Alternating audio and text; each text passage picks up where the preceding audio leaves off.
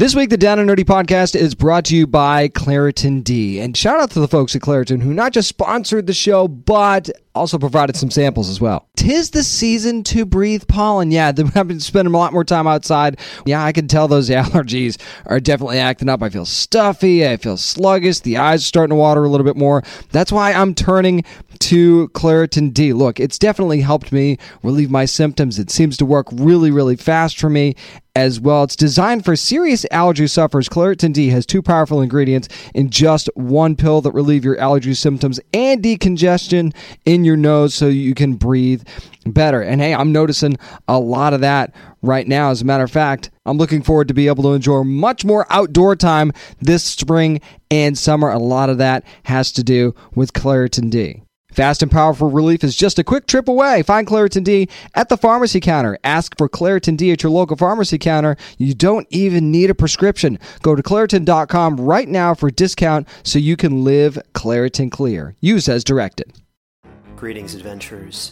Today we're excited to introduce you to a new story, Dark Dice, a horror podcast that blurs the line between actual play and audio drama, where the story is determined by the roll of the dice. 6 adventurers embark on a journey into the ruinous domain of the Nameless God. They will never be the same again. One of the players is not what they seem after a doppelganger, a creature that can assume the form and voice of whatever it kills, infiltrates the team. As the players are picked off and replaced one at a time, can they figure out who the monster is before it's too late? Can you? Here's a quick example of what our show sounds like. The shambler with the jar of liquid inside of him. Soren Arkwright let loose an arrow that cracked the glass, passing through the spine of the creature. The shambler still managed to maintain its forward momentum, but stumbled as it eagerly tried to bite and swipe at Soren, landing near his feet. As Jeff Goldblum has now joined our cast, Dark Dice is available however you listen to podcasts. Spanning the nerd world and feeding your fandom. It's time for the Down and Nerdy podcast. Here's your host, James Witham. Entering the realm of the Roundtable. It's episode 440 of the Down and Nerdy podcast. I'm James Witham. Got something really, really special this week. Of course, we're part of the Realm Network, so I thought it'd be fun to get a whole bunch of creators together from the Realm Network. We're going to do a bunch of these. This is the first ever Realm Roundtable. It's going to be the Noir Roundtable with the creative minds behind Hot House Bruiser, City of Ghosts, also the Shadow Files of Morgan Knox. So many great shows to talk about. Whether you're already subscribed or you're not sure about these shows, we're going to dive into how you make a noir show, what makes a show noir, what's so great about these shows, and a lot of great just back and forth between everyone. Really excited to bring this to you this week. Also going to be talking to JC Cervantes, who's the author of The Lords of Night, her brand new book. And yeah, it is a spinoff, and I'll get into that here in just a couple of minutes. Also going to give reviews of both the She-Hulk finale and Rosalind from Hulu. But let's start out by going around the realm table. Going to talk about noir with some amazing podcast creators next on the Down and Nerdy podcast. This is Adi Shankar, and I'm on the Down and Nerdy podcast. One of the reasons I love being part of the Realm Network is just being a part of so many great shows with so many amazing creators. So we just got together with Realm. I said, let's talk about some of these shows. Let's bring everybody together. So this is the Realm Noir Roundtable, bringing so many amazing shows together. We've got a few shows we're going to talk about this week. Starting with City of Ghosts, we've got creators Ryan Patch and Karina Green. Hello. Hello. Hey there. We've also got the creator of Hot House Bruiser. It's Joel Metzger. Joel, how are you? Hey, how's it going? And then we also have Realm Story Executive, who's also one of the producers of the Shadow Files of Morgan Knox. Marco, hello to you as well. Hello, everybody. Thanks for having me. Alrighty, and now we were just talking about this. Joel and I were off the air. He was talking about the Orson Welles days, and to me, noir is like the birthplace of scripted audio series and old radio shows, things like that. I mean, The Shadow, Dick Tracy, you can go back to you can choose any number of them. Talk a little bit about, and I think we'll start with Ryan and Karina. Talk a little bit about your inspiration for creating these shows and working in this genre. Yeah, I think the show really, for me, came from a sense of place, a sense of New York City. It's very endemic to the show, and that was really important to me. And the noir tone, I think, came out of that. And so we didn't so much set out to make a noir show as much as we set out to make a show about a young troubled person in New York City, and it kind of turned very noir. But Karina is different. You know, we approach this from very different angles, which is why I think the show turned out the way it did. Yeah, though I agree. I think it did really come from a sense of place. We kind of already had the concept of, oh, it would be interesting if someone is investigating a murder and they can see people who have died. You know, how would that influence a murder investigation? And so I kind of brought that idea. And then Ryan brought the New York setting. I think as we started to marry the two kind of together, more noir elements really kind of came out into the show as we were writing it. But I don't think we, like Ryan said, sat down and kind of said, yeah, let's make a noir show. It just kind of happened that way out of the concept and the setting. Joel, what would you say? Yeah, it kind of similar. I didn't really set out to make noir. You know, one of the things that kind of inspired me actually was, as I was kind of figuring out how does one do a audio drama, the films of the Coen brothers. You know, some of their films have just a really unique language that's sort of like a set dressing for them, you know? And so I just love film noir, and I just started adapting more and more of that language, because since you don't have visuals and set dressing, the way people talk has a lot to do with the experience. So yeah, it kind of fell into the noir thing. Marco, I don't know that we could say that about the Shadow Files of Morgan Knox, because there's noir vibes all over that show. So talk about that a little bit. Well, I mean, in my case, I'm the opposite of the rest of our group. I have been wanting to do a weird supernatural period noir story for ages before we put Knox together. And, you know, Knox was a way to fulfill a long simmering desire on my part. And yeah, I mean, I love the sensibilities and the aesthetics and the whole vibe of the 30s and the 40s. And, you know, it's great window dressing. And, you know, we try to use it to full effect, but you know, that's what noir looks like, right? I mean, and it's how it sounds. It's not really what noir is. It is definitely all of those things, but at its core, it's really about, you know, the issues that the stories are dealing with. But we can get into that later, I guess. It's funny that you say the word vibe, because that kind of leads me into my next question. Because, you know, people hear the word noir, they think, you know, okay, black and white, trench coats, narrations, things like that. But in all these shows, there's a little bit of that in there, but not a ton. And I think that noir can be interpreted in many different ways. So you feel like noir is more of a vibe than a genre? I feel like noir is almost like a syndrome. It's a list of symptoms. You know, you have German expressionist lighting, you know, a feeling of fate, a feeling of doom, usually an investigative character. There's a laundry list, and if you get 6 out of 10, you probably have noir. You know, says the guy with the show about the virus, by the way. Yeah. And then, of course, if you're doing the audio drama, you can't see the expressionistic lighting. You can't see the wet streets at night. You have to lean on the audio. So that's why the dialogue comes in so strong with that. Anybody else want to jump in on that? I could share a quote by Guillermo del Toro, who was asked in an interview, you know, how he defined noir. And in part it reads, "Noir is the poetry of disillusionment and existentialism, the tragedy that emerges between the haves and the have-nots. And the have-nots are trying to breach their ambition through violence and ultimately worshiping a hollow god, which is money. It's literally the exploration of the flip side of the American dream." And I thought that was so well put. I mangled the quote, but you get the idea. I mean, it's really at its core about downtrodden characters trying to, you know, navigate a very harsh society.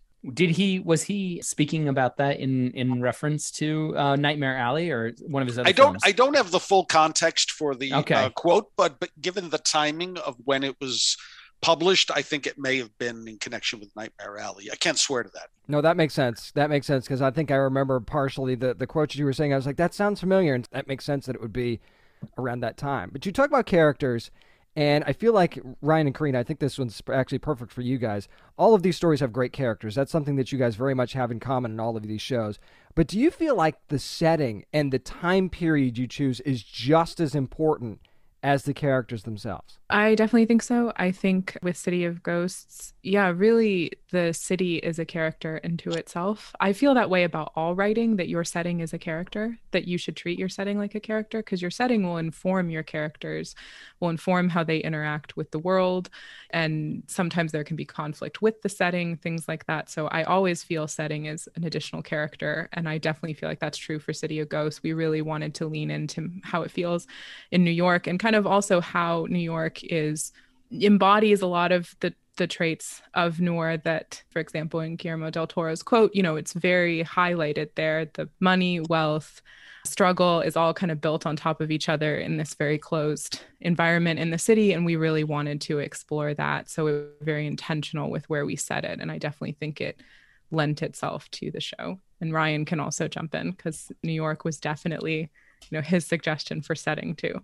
No, I think you got it all. But yeah, I question if it specifically has to do with noir, because obviously you can make a noir in any setting. I mean, I love Joel's quote. It's a syndrome or a sickness, not necessarily a genre, because a good filmmaker could give you that syndrome in any setting with any sort of characters. And I think some of the greatest neo-noirs that we've seen, what makes them so interesting is that they're not full of trench coat and expressionist lighting and in black and white in New York City. And so you can see, yeah, I mean, just, something that comes to mind is Ryan Johnson's Brick. It's like literally in a high school in Orange County. And it's like, who would think that's a noir setting? But he made it, and there are still interesting characters, and the setting plays a role, absolutely. But that's not what makes it noir. And Joel, for you, I feel like setting is hugely important in your story. Yeah, I created a world with this thing. One of the things that was really important to me was, it's a quarantine. It's a locked off place. Downtown is sort of a city within a city.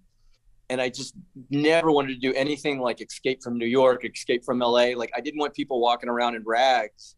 I thought, well, if we wall people in downtown LA, so much more interesting if it becomes more like a hyper capitalist, successful, stylishly dressed place that can totally, like the living status on the inside is actually better than the outside, except they just can't leave the walls, And so it even becomes kind of hip. They sort of set the trend for clothes and things, but they just can't get out. And I just thought that was way more interesting to have an economy within an economy that can't escape. Yeah. So why it became so radically noir, I don't know. I guess this is what I like listening to. You'll take it. I just like that flavor. It didn't start. The original concept was just future, but all of a sudden everybody's talking with that noir gab. It really works. What I thought was so interesting about Joel, about Hot House, was, as I was preparing for this roundtable and looking at it in a corollary to ours, is that obviously it's like horror films, noir. It's about what do we fear as a society? What gives us anxiety? What do we dread? And, in the 40s and 50s, it was, the moral decay. It was, loose women with their own objectives. It was spies. It was, that sort of thing. But something that's interesting about ours, even though, yours is set in the future, ours is set in City of Ghosts set in 1990. We're both afraid of corporations and lawyers and surveillance and people earning money off the backs of ordinary people. And I think that speaks, hopefully, and I'm not trying to flatter myself, but that's where all storytelling, but specifically noir, can help us kind of grapple with these things that us as a culture we're anxious about. Yeah. Marco, since you kind of talked about that a little bit earlier, I'll put it on a different spin for you for the Shadow Files of Morgan Knox. One of the things that drew me to the show initially was my love for John Constantine and Hellblazer stories and things like that. I felt like there was a similar correlation there. So do you kind of feel like the fact that she's a Latina woman in the 1930s in Manhattan going to try and work in a quote-unquote man's world kind of just jumps up the level of intrigue of the story? Yeah, I hope it does. I mean, we like the idea of flipping the traditional hero, testosterone-fueled white male, and telling this tale from the point of view of an Afro-Latina, as you said.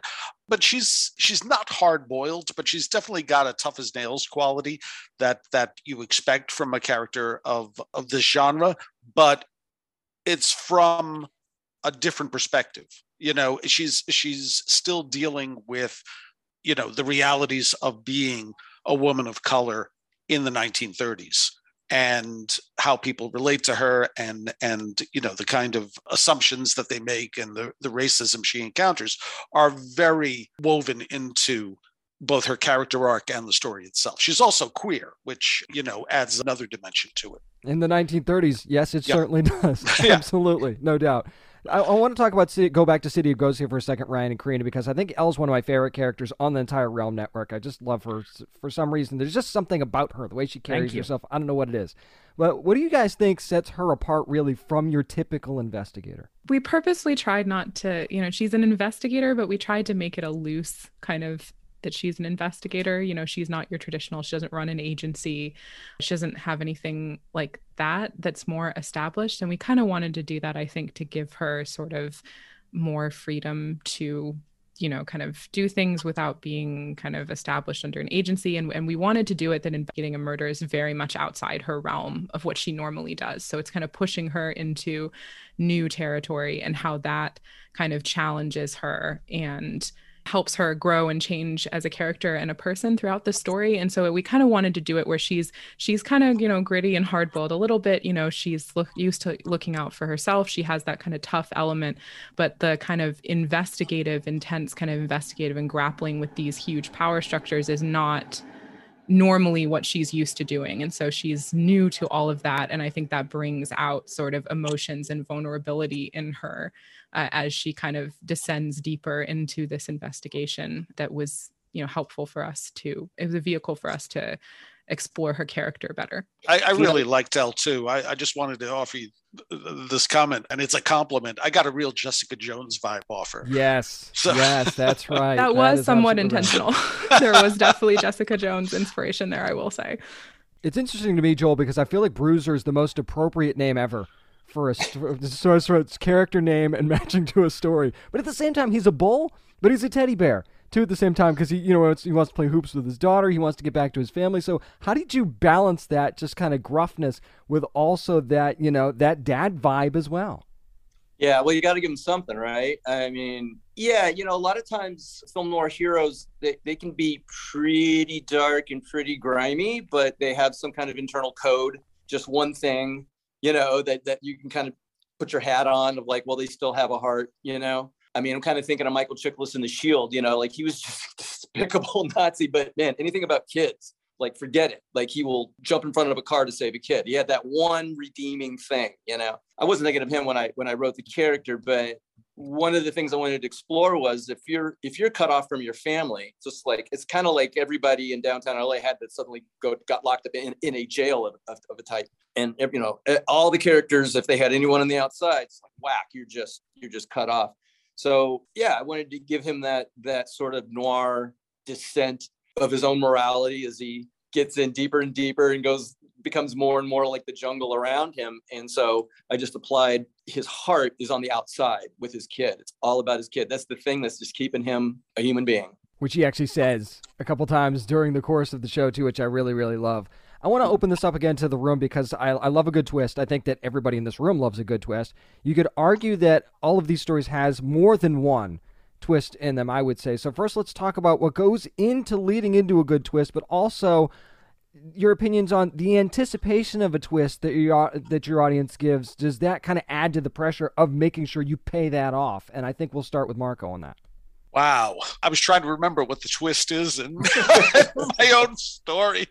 I would have got, there was some twist with Sivarak and things like that too. And then of course, a little bit past the halfway point, I think there's another. I don't want to spoil it for anybody, but I think there's at least a couple. Right. I mean, obviously you need to foreshadow it in some way, and hopefully not overtly, but just enough so that when the twist comes, your audience doesn't think it came out of nowhere, but it was actually seeded early in the story, and the story has now circled back to this seemingly perhaps innocuous detail that, changes your understanding of what's actually going on. Well, hopefully for the better. Joel, I feel like you wasted no time in getting to your first twist, and that I feel like that paid off pretty well. And like the first episode, the second episode, or something like that? You did your first twist right away. Okay, so I'll try to do this without spoiling it. The clone twist. Well, yeah, I guess that's a twist. It's a reveal. I think the twistiest thing I had was the character of Vera Grail, because she just every episode she's revealed as something newer and deadlier. She starts out she's just running a bar and just an entrepreneur, kind of like Rick from Casablanca, just doing that life. And then it turns out she's plugged into the underground. She's got all kinds of connections. And then it turns out, well, anyway, it turns out she works for very powerful corporations, how we say, like this thing that we had sort of hinted at as existing as almost a myth, this level of something. And she's one of those. Then she pops in with a completely different role. And so, yeah, I think, I was lucky enough I got Tracy Lords to play her. And I think it was because I just had her twisting the night away, with her playing different roles. Definitely worked out. Now, Ryan and Karina, would you say that in your story, is it more of a twist? Is it a reveal? What do you think? Yeah, I think that neither of us kind of I think this is both of our first real mystery, and so that we wrote. And so we were figuring out how to kind of write a satisfying, twisty mystery in real time. And I think, we're certainly no like Gillian Flynn or anything like that. But we're all aspire, but so it's more like just a one-way train ride of like small reveals that eventually end in darkness or something like that. I know that's a real good advertisement for City of Ghosts, but like a one-way train ride into the darkness. But we focused much more on our characters, their relationships, and kind of these reveals more so than the twists. But we did get some good ones. I don't know, Karina, do you have anything to add? Yeah, and I think I would say that for reveals too, we just kind of kept getting more and more personal. Like the case kept getting more and more like closer and closer to Elle. So each reveal, we kind of wanted to push it further to where it's not just something she's investigating anymore. Now it has to do with like her sister's family. Now it has to do. So it moved from kind of this removed investigation to this very personal thing that's involved outside of her relationship with the ghost, but also her relationship with her family and things like that. So we kind of tried to make that intentional of each reveal as drawing her further and further in, kind of, as Ryan said, down this sort of kind of dark train or abyss. I wouldn't say we had many like big shocking twists, but that wasn't really our intention. We again wanted to focus on the characters and like, how does each reveal affect Elle and make this a thing that's more and more not something she can walk away from, and what will it do to her life and her personal relationships at the end of it all.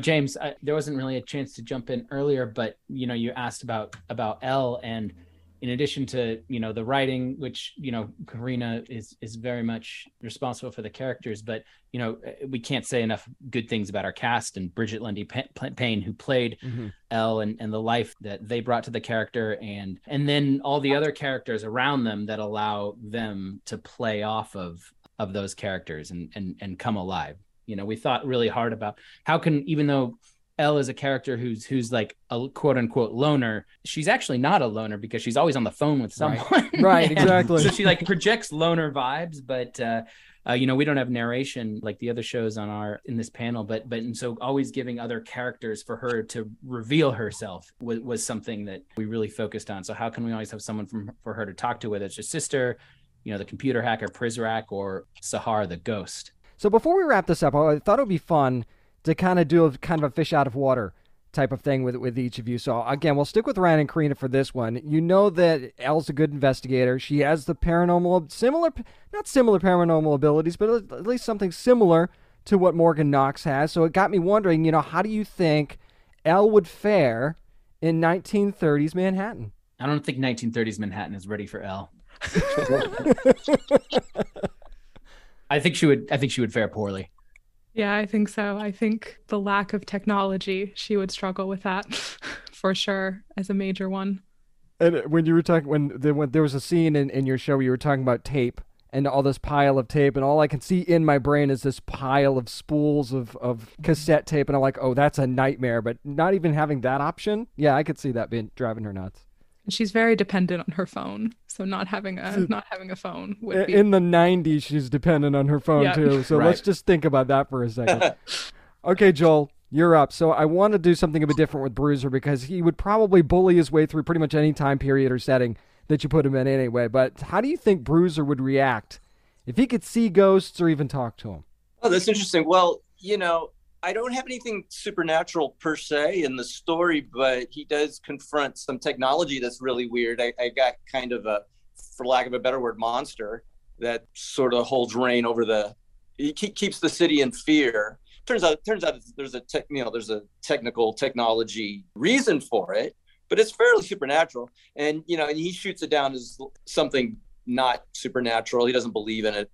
So yeah, I think he would be a doubting Thomas on anything ghosts, anything alien, anything supernatural. That's not how his brain works. He's really logical. So, and then he would eventually reveal it for whatever trickery it is, That's right. I was looking for the answers, that Bruiser. Okay, Marco, here we go. We know that we've got Hothouse Bruiser that traps some of its characters behind a wall in downtown Los Angeles. So how do you feel like Morgan Knox would fare inside the futuristic setting that is the hothouse? I think she'd be depressed as all hell. I mean, we're talking about a character who served as a battlefield nurse in World War I and then, tried to make it as a PI in New York City in the 30s, and to be transported to a future like that. I don't know. I'm not too clear what year Hothouse Bruiser is set in. Joel, can you tell me? It changes. I wrote this thing so long ago. Let's say it's 100 years. Yeah. Let's say it's 100 years. I mean, for Morgan to be transported 100 years in the future and see how little has changed would probably depress the hell out of her. Boy, is that a good point right there. Okay, really quickly, we're going to go around the room because, I see the loyal listeners on your social media feeds. They're asking you. They want to know. So I'm going to put you all on the spot here really quickly, and we'll start with Joel. Season 2, yes or no? Yeah, I was just talking to my main actor, Paul, about that. All right, I'm going to confess something right now. I was going to do 10 episodes of season 1, and I couldn't think of a 10th. So I only did 9. I noodle ideas about season 2. Boy, it's a lot of work to put these things out. So I don't know. I've only been on Realm for 2 months. So we'll just see if it gets enough traction and people like it. Yeah, I'll definitely think about it. Ryan and Karina, City of Ghosts season 2, yay or nay? Well, we have a story. We do not have financing right now. I think a lot of people, we get a lot of compliments. They say, oh, it sounds so good. It sounds so professional. It's like, yeah, we put a lot, and that costs a lot of money. So the financing is not there right now for a season 2. We have a story that we'd love to tell though. So you can either, arrange a massive deposit into my checking account, or you can buy me a couple beers and then I can just tell it to you one night. Both are good ways to get the season 2. That sounds like a great plan. Okay, Marco, I know that the Shadow Files of Morgan Knox been around for a while now, but is there any chatter about a season 2? Wow, I have 2 answers for you. One is I would love to do a season 2. I would do it in a minute. 2 is that it's funny because when we did this production, we were still Serial Box. We weren't a podcast company yet, and we did things a certain way back then. And I know if we were to start Knox today, we would do it. We would execute it in a completely different way. Unlike the other shows here, which are full cast audio dramas, Knox is more of an audiobook with a narrator reading, in the third person. It's not really the way we do shows anymore at Realm, which is not to say I don't love Knox. I love it to death, but I would totally do it differently now if we were allowed to go forward with either doing it over or doing a season 2. It would be Knox, but it would be a bit different. Well, one of the ways you can support these amazing shows, whether you've already been listening or if you're a new listener, you think, I got to check that out.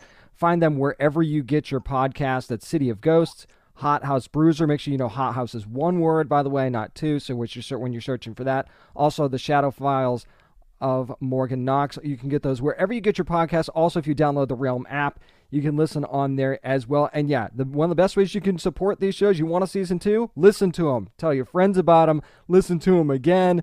That gets those dollars flowing, and that gets the whole, we can do a season 2 thing right up there. But again, thank you to everybody for joining me for the Realm Noir Roundtable. Marco Palmieri, Ryan Patch, Karina Green, and Joel Metzger. Everyone, thank you so much for your time today. I really appreciate it. Thank you. Thank you. It's been awesome. And talking to these amazing creative minds is one of the reasons that I love noir so much, because it can come from so many different places in so many different forms and just be such an amazing vehicle for storytelling. And it's like a couple of instances here, you hear that it almost happens by accident sometimes, but once you find it, you're like, well, now I can't not do this. And that is just one of the many reasons to love shows like Hot House Bruiser, like City of Ghosts, and The Shadow Files of Morgan Knox, and many more noir podcasts that you can find on the Realm Network. Make sure you're downloading the Realm app to explore them all, because there is no shortage of choices, believe me. Again, thanks to the amazing creators for joining me around the Realm Network Noir Roundtable. Up next, got another interview for you. JC Cervantes joins me to talk about Lords of Night. We'll do that next on the Down and Nerdy podcast. Hey there, this is Justin Bartha. I made a funny new podcast, King of the Egg Cream. It has the greatest cast in the history of podcasts, with actors like Louis Black. I'm torn by my feelings for two women. Bobby Cannavale. You can eat it, or if someone hits you, you can put it on your cut. Melanie Linsky. I wonder what these marvelous things are that look just like boiled chicken feet. Jason Ritter. I can break things and pick locks and kill people. Michael Stuhlbarg. The whole point is to inspire people that they should make themselves better. Ari Grainer. No, don't whet its appetite. What are you, an idiot? Me, Justin Bartha. That's not just any egg cream, that's a Lemke's special. And all narrated by the hilarious Richard Kind. This is the story of Harry Dalowitz and how he rose from nothing to become New York's King of the Egg Cream. So if you like funny true stories, come listen to King of the Egg Cream, available wherever you get your podcasts. This is writer Alex Irvine, and you're listening to the Down and Nerdy Podcast. Whether you're a fan of the Stormrunner series or not, boy, is there a really cool book to tell you about. The Lords of the Night from Rick Riordan Presents, and the author of not just the original trilogy, but the spinoff is here with me right now, JC Cervantes. JC, how you doing? I'm good. Thanks for having me. So, like I said, before we dive into this story, this is a spinoff of the Stormrunner trilogy. So, well, fans kind of need to be familiar with that original trilogy, or is this one you can kind of dive right into? I think you can dive right into this one. I mean, I think it certainly helps if you are familiar with the world of the Stormrunner, just because there are definitely, pointers to that. Mm-hmm. But I tried to contextualize it in such a way that if readers want to begin with this book, then they can. So what made you actually decide to do a spinoff, and what made Ren the choice for the lead in the spinoff? It was a really organic process. So Ren came onto the page in The Firekeeper, and she was such an interesting character, and she was so mature for her years. She had the Zen-like quality, practiced meditation, really looked at the world through these kind of eyes of innocence and vulnerability, and really believed the best in everyone. Definitely an ambassador of goodwill.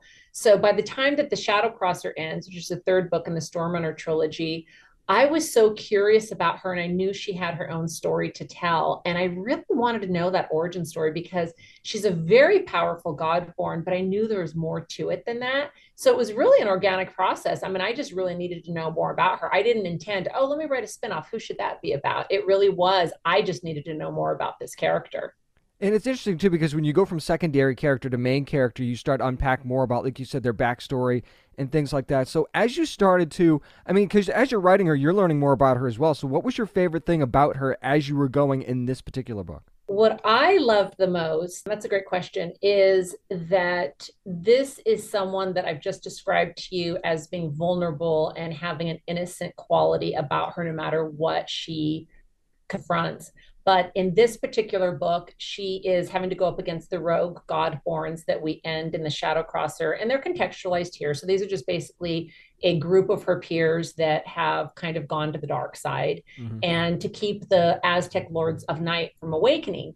Well, what was interesting to me is that as Ren continues to fail and fail and fail, and these lords are awakening at different times, and she's not getting there fast enough, her world begins to crumble around her. And as new truths set in, we see her facing a dark side and her shadow side. And what does that mean for her character? So that was the most interesting element for me, is that she does this really sharp departure from the character that we had seen in the Stormrunner trilogy. So JC, I think it's interesting because I feel like so many young readers and young people in general don't know a lot about Mayan and Aztec culture. I mean, you get taught history in school, but not necessarily the culture of that here in the States anyway. So how cool is it for you that these novels could kind of be a gateway to kind of spark the interest of a young reader in that culture? Oh, I think that that would be really incredible. The Mesoamerican societies were such interesting civilizations, and the history is so rich and traumatic. And I don't think that people realize that level of colonization that happened with the Spanish conquerors, and what that did to those civilizations, and therefore people's own ancestors, and what that meant for the future. So I think it's a really riveting part of world history, even as traumatic as it is. And I certainly hope that kids would be able to delve into that and be interested in it. And there's so much richness in that as well. So yeah, anybody that's thinking about it, yeah, dive into it because it's really, really neat. So Ren is connected to more shadow magic, which we get to see a little bit more in this book as well. But I kind of feel like that, of course, it's called the Shadow Brujas, so that leads right into that as well. So how fun is it to kind of create with shadow magic in this book? Because I kind of feel like there's a lot that you can do there, and probably still more that you want to do. Yeah, so Ren's lineage is a mystery, and it's really fascinating. So we learn that in the Stormrunner series, and if you pick up Lords of Night and you start with that, you'll learn that she comes into shadow magic in a way that her family didn't want her to tap into that magic, and that her deceased father, had tried to prevent her from. But she has that in her blood, and so that is something that she has to examine and learn to control. But then as the story progresses, and I will not give any spoilers, there is another part of her lineage that connects her to the gods. And so it makes her the most powerful god born of them all, because she's not just a hybrid, right? She has this connection to magic from two different powerful cultures. And what does that mean for her? And what is she going to do with that power? So you kind of get into the origin story of her power a little bit in the very beginning of the Lords of Night, but fans might say, okay, well, is that it? That can't be it, right? Like you said, there's more to it that's coming, right? Because you kind of think you know, and then you don't know, sort of thing. So much more. And here's what's really fascinating. I just finished the second book. I finished writing it. I've turned it in for this book that'll come out a year from now. And what transpires with those powers blew me away. I wasn't expecting it. And I love being surprised as the author. And I wrote it and went, what? That's where that comes from? That was a lot of fun. Yeah.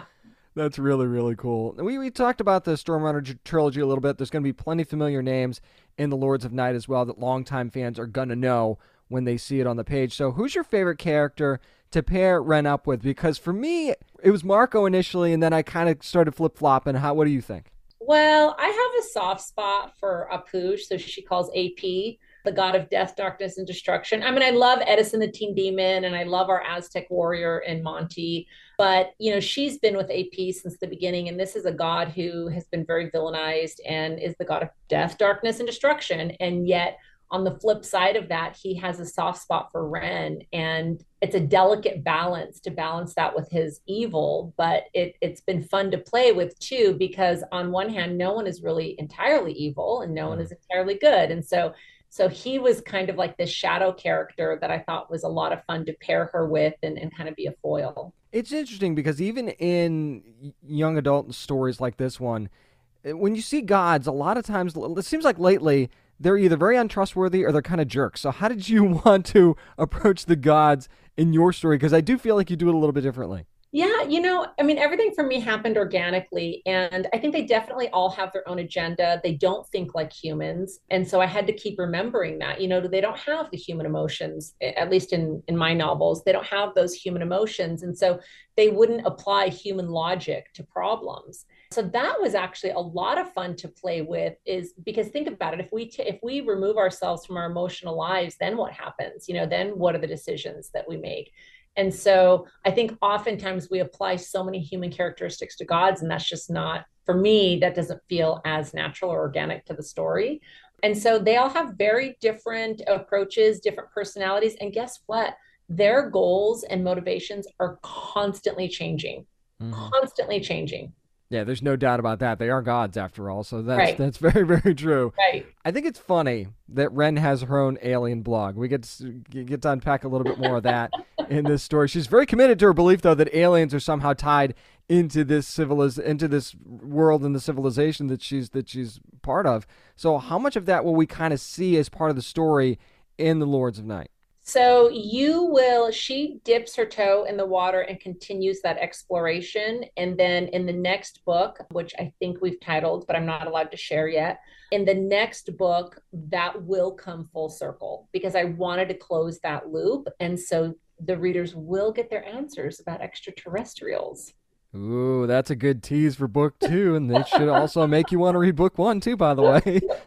Now, JC, these stories have dealt with plenty of demons in the past in the original trilogy, and you mentioned the one that's part of this book as well. How much can you tell readers about the antagonist or antagonists in this story? Yeah, so I always try to make them different. Even in the Stormrunner trilogy, every book was a different plot. I didn't want it to be the same plot for a 3 books continuation. And it's they're not hard for me to come by. I mean, my favorite characters to write are always the antagonists. It's always the villains.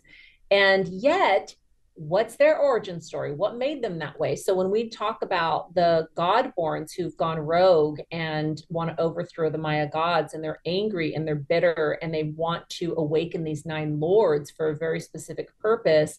And Ren is looking at these people like, I thought we were friends. Like, why are you doing this? So she's really grappling with that. They were a lot of fun to write, very different. And then, looking at as the Lords of Night woke up, I will be honest with you, so there are very short vignettes when they each wake up. Mm-hmm. And those were my favorite pieces to write because they wake up in different ways.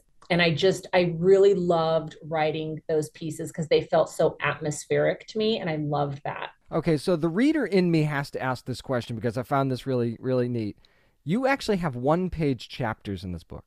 And that is something you almost never see. And it's usually, one of them comes right away, right after Ren's awakening, like you were saying.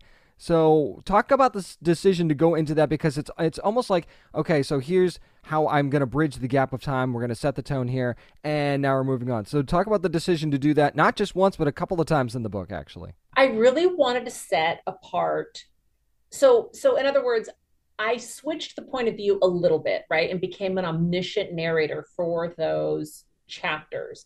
And so the reader will always be in Ren's head. And then all of a sudden we're going to switch and we're going to get this omniscient view of these lords waking up in violent terms most often. And they're angry because they've been asleep a long time and what that means. And it felt like it needed to be set apart. So I did make a very conscious choice. I didn't want to make it part of the chapter. And then I knew Ren wouldn't be there for the awakening, right? So how would she know? And I wanted it to be really short and succinct. I mean, I wanted it to feel almost dreamlike. And it was just, this blink. And then let's move on with the story. But the reader will always be thinking, well, what happened to that guy who just woke up? What's he doing right now? And we know they're wreaking havoc, but we're not quite sure why or what, and what's going to happen when they all wake up, right? Because that's when the power really culminates. What's going to happen when all these lords wake up? And so we get, here's Lord number 1, here's Lord number 2. And as we're progressing through the story, it's like, oh God, we're only a couple lords away. So part of it was a pacing and tension decision as well. Well, it certainly worked, that's for sure. So before I ask you about the next book in the series, I've seen some of this on social media, and I was like, I'm going to ask. I know that, Ren's last name is Santiago. It's a common last name. It's fairly common. At the same time, Rick Riordan fans are like, hold on a second. We've got Paula Santiago, Taylor K. Mejia's series. Hold on. Is there a connection there? Could we see a crossover? All this stuff. So I mean, I got to ask, is it a coincidence? Is it just purely a coincidence? Or is this something that we maybe need to keep a little bit more of an eye on? So I think it's a coincidence. I mean, I wrote Renata Santiago before Paula Santiago was published. So because she came onto the page in the Firekeeper. So let's blame Taylor and say that Taylor snagged the name the Firekeeper. That's really, really cool. But, fans aren't going to let it go. I'm just saying. You could say that all you want. They're not going to let it go for sure. Okay, so I know you can't tell us the title of the next book, but, and I don't want to obviously spoil anything about the Lords of Night, but so what can we expect as we transition from the Lords of Night into this next book? Are we going to be looking at a cliffhanger at the end of this thing? Is it going to be more of like a natural progression like it was from the trilogy into the spinoff? What would you say? This is definitely a cliffhanger. It is of all the books I've written, it is my favorite ending. And when I read the end of this book, I tear up and I get chills still. And I'm the one who wrote the words. It is very painful. It's a pretty traumatic ending. And again, we're going to move into someone else's point of view, and I won't say who, but that particular character I have a soft spot for. So I think that's why it's so painful is to see that transition in the character. And so the next book, I don't know. I don't know. I mean, I think people are going to have to guess, at the end of this one, the way that it ends, how could it possibly go forward? How could anything else possibly go forward? But it does. See, now everybody's worried. And I will say this, in the next book, there are so many surprises. There were so many surprises even for me, but I really was able to tie in a lot of questions that even began with the Stormrunner trilogy. So that was a lot of fun. See, now everybody's going to be worried about their favorite character, and they're going to be rushing to get the Lords of Night to make sure that they're okay. And they can get the book right now wherever books are. You can get that wherever books are sold from Rick Riordan Presents, and just be prepared. She said in about a year from now, you're going to get the second book in the duology as well. JC Cervantes, thank you so much for joining me today. I appreciate it. Really enjoyed it. So if you're a fan of the original trilogy or not, The Lords of Night is definitely one of those books that's going to grab your attention. Shadow Magic, like I was saying, super, super interesting. And just the twists and turns that come from this book and so many amazing characters to choose from. And just the Aztec Mayan culture alone that you get from this is worth the price of admission. There's so many things to enjoy about The Lords of Night. So make sure you're grabbing your copy, available right now wherever books are sold. Again, thanks to JC Cervantes for joining me this week to talk about The Lords of Night. Up next, I've got my review of the She-Hulk season finale. Oh, we'll maybe drop a few spoilers on that. I'm James Witham. This is the Down and Nerdy Podcast. This is writer Peter David, and you're listening to the Down and Nerdy Podcast. There's Breaking the Fourth Wall, and then there is the She-Hulk season finale, or is it a series finale? We don't know yet. Just aired on Disney Plus. I'm not going to give away all the spoilers. If you've seen them on social media, fine, but I'm not going to be the guy that spoils it for you just in case you haven't seen it. So I'm not going to reveal the major spoiler at the end that involved Bruce Banner. By the way, that's all I'll give you. It involves Bruce Banner. That's all I'm telling you. You probably already know what it is. Yeah, is it big? Yeah, I think it's big. Was it kind of expected if you read between the lines? Yeah, I think it was. So that's my little spiel on that. But it was still a big deal. Here's the deal, though. The She-Hulk finale, I think I've seen a lot on social media where people are saying, oh, it was the greatest, it's now my favorite Marvel show. It was such an amazing finale, best episode of the season, all of these things. And here's the deal. It was definitely one of the better episodes of the season. I don't think there's any debate about that at all. And it kind of looked like it was going to go in the wrong direction. And then the biggest fourth wall break so far, Jen Walters kind of, She-Hulk climbs out of her own show, heads down to Marvel Studios to try to talk to Kevin Feige, which I thought was really funny, and ends up talking to Kevin instead. If you've seen the episode, you know what I'm talking about. Pretty hilarious. But here's the deal. Basically, this was a finale that dared to point out the flaws that Marvel Studios has shown more so recently than anything else, and kind of poke fun at itself, which, self-deprecating humor is great. I love it. I think it's a necessary thing. Even the most successful people can find something to kind of pick at about themselves if they want to, right? And She-Hulk kind of did that with the MCU, even poking fun at itself, saying, how they didn't have Daredevil in the show enough and things like that, and how this finale, the season's kind of gone off the rails of what the story was really about at times. Here's the thing, though. If you were that self-aware of that, then why didn't you go back and fix some of that in general, and reshoots and things like that? You think that you could have done that a little bit to fix some of the problems that She-Hulk had. And even if you loved certain episodes of this show, you have to admit that this season of She-Hulk has had its problems, and clearly they were aware of said problems. I don't know if this particular part of the finale was a reshoot or not. I haven't dug that deep into it. This is just my 2 cents on what I saw, just like what you saw. I'm not trying to dig into some insider information here. I want to gut react just like you're gut reacting. And my gut reaction was, it was funny, it was fun, it was different, and I like that it was at least different. I'll give them that much. I think that the fact that this was different and more of a self-aware type of thing. I thought that made it fun, and I thought that will probably make it memorable, if nothing else. But if I'm really being objective here, and maybe this isn't fair because you're talking about like overall stories and things like that, but if we're talking about just looking at finales here of Marvel Studios series on Disney Plus, I think Moon Knight was better. I think that Loki was better. I think that WandaVision was better. And maybe these, again, aren't fair comparisons because it's also apples and oranges, too. And I'm willing to admit that. And that this was definitely more of a humor-based series and less connections to the MCU and things like that, other than the huge connection to Bruce Banner, which was obvious from the start.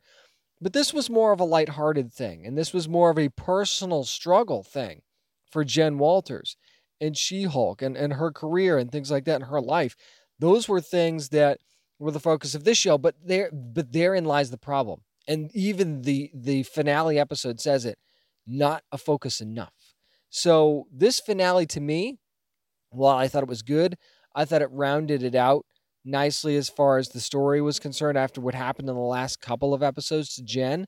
I thought they closed that hole pretty quickly. And I thought that was smart. I do like that we got more Matt Murdock, and that leaves the door open for questions as to where that whole relationship might be going between Jen and Matt. Of course, he's not in LA forever. So what do you do after that? Here's the thing, though. Does this finale make up for a very inconsistent season? I'm not the one that's going to sit here and bash the season either. I think that there's plenty of people on social media and in the media that have unfairly bashed this show, maybe because you just don't see it for what it is. And it again, was a different project for Marvel, and it was more lighthearted, and it didn't really have major MCU vibes to it. And you've grown to love the MCU. I get that, but you've got to grow and learn and try and do different things if you're Marvel after you've been doing this for a while, and you don't want to throw out the same old, because that's one of the things they poke fun at in this episode is that you tend to go to a lot of the same stuff, a lot of the same tropes that you've created, and you reuse them because they work, but people are starting to notice that, hey, we're doing this a lot. And that's not necessarily a great thing. So is this Marvel Studios trying to tell us, hey, we know, we get it, we do this stuff a lot, we're going to cut it out, we're going to stop it? Is that what's happening? I don't know if that's what's happening or not. We'll have to wait and see. But at the same time, I can't help but wonder if it was to She-Hulk's detriment, this show's detriment. The fact that you had to jump outside of it like that to grab people and take notice just tells me that there were troubles with this story they knew they couldn't fix in one finale episode, so they decided to go, okay, let's just make this fun and maybe people will forget about everything else. So while I don't think it's fair to judge the entire season based on one episode in a positive way, I don't think it's fair to judge it in a negative way either. She-Hulk had a good lead character. Tatiana Maslany did a great job, I thought, in the season. There were some fun side characters. There were some funny moments. Tim Roth did an excellent job as well. But beyond that, I don't know that She-Hulk really, really comes away looking amazing after this finale. So if you want to think the episode's amazing, fine, but you cannot use this episode and say, oh, amazing season, because it's not like it made everything that was problems about this season make sense in the end. It didn't do that. It fell very much short of that. So up and down season for She-Hulk. The finale was good, not great. Will we see a second season? I don't know. I actually kind of don't think we will. I don't know that we'll get a second season of She-Hulk. I think we'll see her again, maybe in Daredevil Born Again, maybe in something else.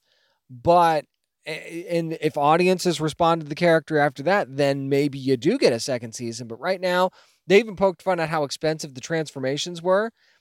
I don't know that just because of the sticker price on this show that we're going to get a second season. But I could be wrong. If the fan demand is there, you know that Marvel is going to do it.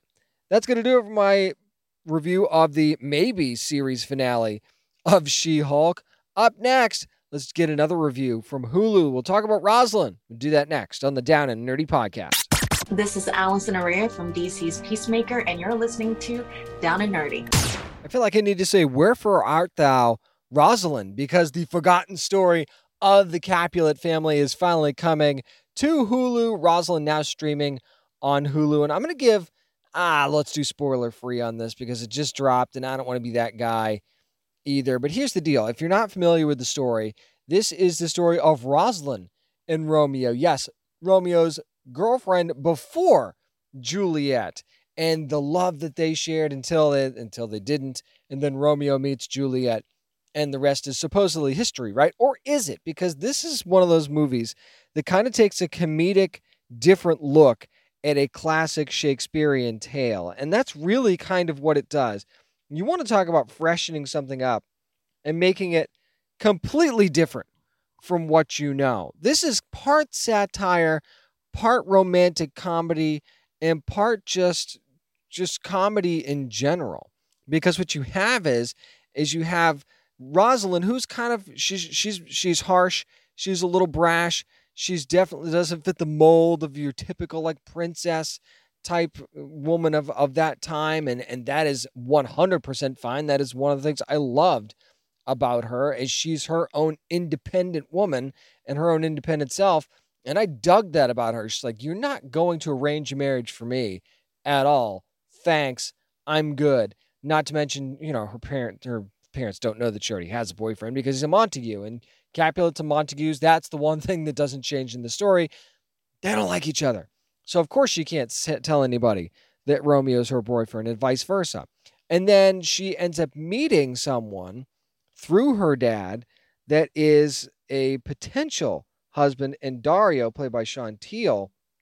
And what's funny about this is how they kind of play off of one another. These two characters, they just had such a fun chemistry. So you didn't know if it would work out between the two of them, but I found myself more and more rooting for that as we saw the two of them more on the screen. Now, do they get along right away? Absolutely not. Do they get along at all ever? I don't know. You're going to have to watch it and find out for yourself. But I will say those two characters together were appointment viewing for me in this movie. Those were the two characters, Rosalind and Dario, that I wanted to see paired up together more often than not. Now, how the whole Romeo meets Juliet thing happens in this particular part of the story, I thought was very interesting.